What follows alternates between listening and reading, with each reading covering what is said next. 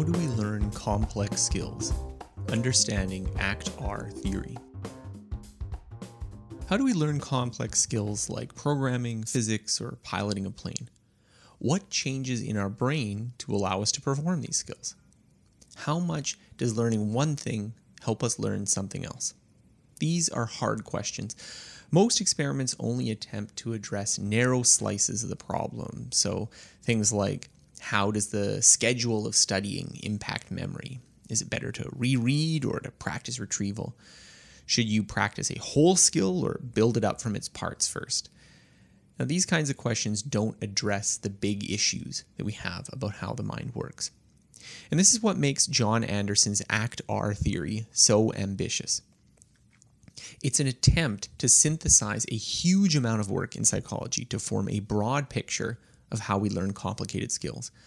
Now, even if the theory turns out to not be the whole story, it helps illuminate our understanding of the problem. First, a note on scientific paradigms. So before I get into explaining ACT-R, I need to step back a bit and talk about how to think about scientific theories in general. All scientific theories are built on paradigms. A paradigm is an example that you take as central for describing a phenomenon. So Newton had falling apples and orbiting planets. Darwin had the beaks of finches. And obviously, Newton didn't restrict his theory to tumbling fruit, nor Darwin to a few island-dwelling birds, yet these were the examples that they used to lay the foundations for their broader theories. Nowadays, we take for granted that mechanics and evolution are science, and thus their original paradigm cases are just largely historical footnotes. We can ignore their origins and simply focus on applying the theory. Now, theories of mind aren't like this. Nobody believes we found some unified theory that fully explains how the mind works. Yet we know a lot more than nothing. Scientists have collected mountains of evidence that sharply constrain any valid theory of the mind. But minds are complicated and there's still a lot of possible theories that could fit. So with this in mind, what does ACT-R take to be its paradigm case for cognitive skill? ACT-R focuses on problem solving, particularly in well-defined domains like algebra or programming. Specifically, its focus is on intellectual skills. ACT-R does not account for how we move our bodies, nor how we transform input from our eyes and ears to make sense of the problem. At first glance, this paradigm might not seem very representative. Certainly, most of human experience isn't like learning to program Lisp. Yet a good paradigm doesn't need to be prototypical of the phenomena it tries to model. In fact, often the opposite is true, with the best paradigms being unusual because they lack the normal messiness of typical situations. Newtonian mechanics had to overcome the fact that we're immersed in an atmosphere where friction is ubiquitous and therefore most objects eventually come to rest. Darwin needed the peculiar environment of the Galapagos, where finches would adapt to unique niches in relative isolation. Within this paradigm, ACT-R makes some impressive predictions and manages to account for a huge body of psychological data. Therefore, I think it's worth understanding seriously if we want a better picture of how we learn things. ACT-R basics: declarative and procedural memory systems. ACT-R argues that we have two different memory systems: declarative and procedural. The declarative system includes all of your memories of events, facts, ideas, and experiences. Everything you consciously experience is part of this system. It contains both your direct sensory experience as well as your knowledge of abstract concepts. The procedural system consists of everything you can do. It includes motor skills like tying a shoelace or typing on a keyboard, but also mental skills like adding up numbers or composing an email. ACT-R explains complex skills as an ongoing interaction between these two systems. The declarative system represents the outside world, your inner thoughts and intentions. The procedural system acts on those representations to make overt actions and internal adjustments that move you closer to your goals. Why two separate systems, though? A single system would have been a lot simpler. However, there's a range of evidence arguing that these systems are actually distinct in the brain. For one, amnesiacs can learn through the procedural system, but not the declarative system. Thus, they can learn to perform new tasks, but afterward they have no memory of having been taught those tasks. Priming experiments only work with the declarative system and not the procedural. For instance, presenting the word computer will speed up how quickly people can access computer-related memories, but it doesn't make them any faster at using a computer. Procedural memory is unidirectional. This is why saying the alphabet forward is so much easier than saying it backward. To go backward, you need to produce the letters going forward, rehearse them in your head so that a declarative representation is active in working memory, and then finally manipulate them to reverse the order. In other words, it's a lot of work. Declarative memory shows fan effects. So in declarative memory, in contrast, links between nodes go both directions. So either node can access the other. However, a node with many outgoing links doesn't necessarily link to any particular one of them strongly. So for instance, a picture of a beagle makes it easy to recall the word dog, but the word dog doesn't make you recall a specific picture of a beagle with a high probability. Neuroscientific studies also suggest different locations for the two systems. The hippocampus and associational cortices play pivotal roles in declarative memory. In contrast, the procedural system seems to rely on subcortical structures such as the basal ganglia and dopamine networks. The declarative system. The basic unit of declarative memory is the chunk. This is a structure that binds approximately 3 pieces of information. The exact contents will vary depending on the chunk, but they're assumed to be pretty simple. 17 is a number, maybe an English description of a chunk that contains 3 elements. 17 is a number. Since chunks are so rudimentary, how do we understand anything complicated? The idea is that through experience, we connect these chunks into elaborate networks, and then we can thus traverse the network to get information as we need it. The declarative memory structure is vast, but only a few chunks are active at any one time. This reflects the distinction between conscious awareness and memory. When we need to remember something, we hop through the network. For practice memories, this is relatively easy, as most related ideas will at most be a step or two away. For new ideas, this is much harder since they're less well integrated into our other knowledge and require more effortful search processes. How do nodes get activated? Well, there's 3 sources. First, you perceive things from the outside world, and that automatically activates nodes in memory. So maybe you see a dog, and some dog-related nodes just get activated automatically. Second, you can rehearse things internally to maintain that memory. So if someone told you their phone number and you were waiting to write it down, you might repeat it to yourself mentally to refresh the auditory experience that's no longer present. Finally, nodes can activate connected nodes, and this is what happens when one thought leads to another. Now, the exact details of this spreading activation mechanism is not entirely clear in ACT-R, but Anderson assumes that which chunks tend to be active is related to their likely usefulness in the situation. In short, he basically assumes that what we think of next is probably going to be the thing that's relevant for solving our problem. The declarative system, with its vast hidden network of long-term memory and briefly activated nodes corresponding to our conscious awareness, is impressive. In order to solve problems, we use this system to make decisions about what to do next.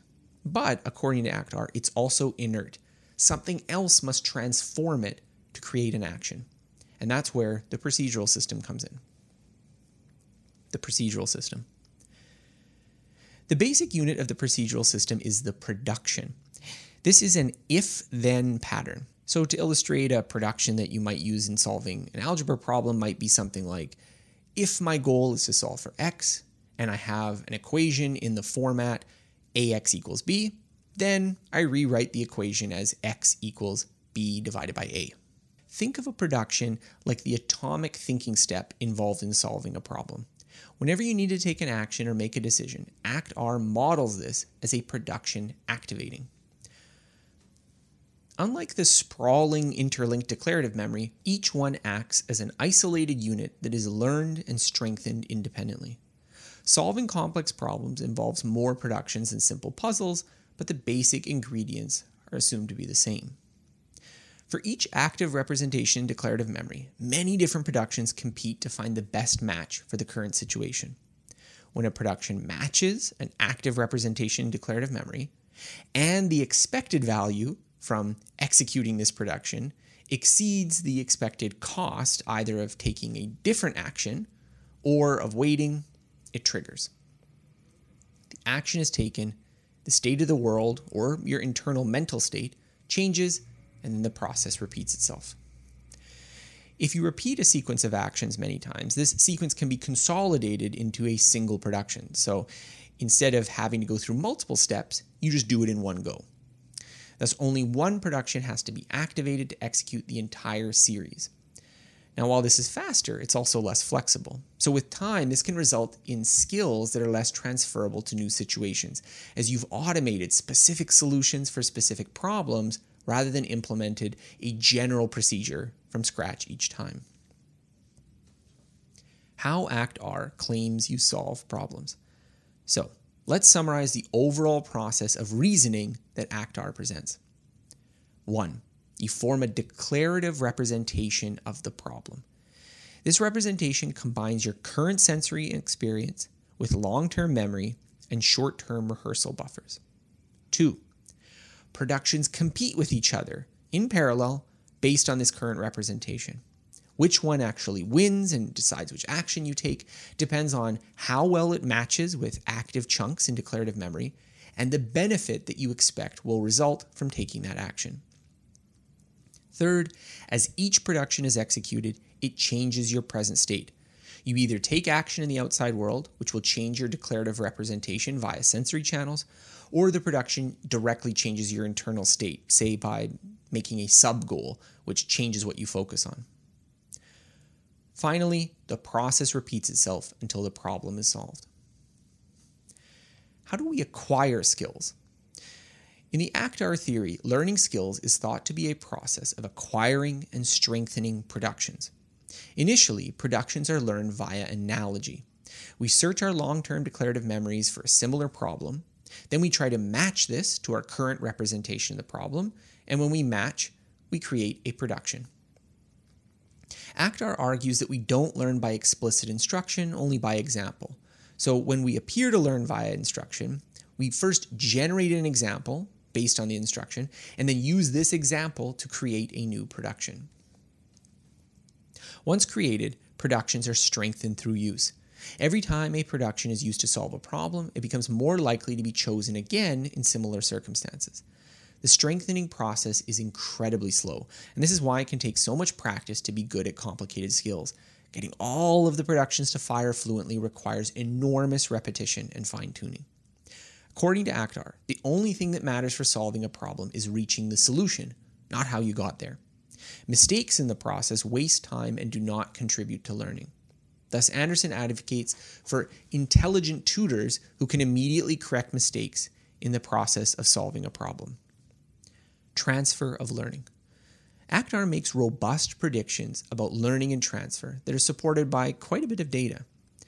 A key prediction is that the amount of transfer that we predict between two different skills will depend on the number of productions that they share in common. Well, how well does it do?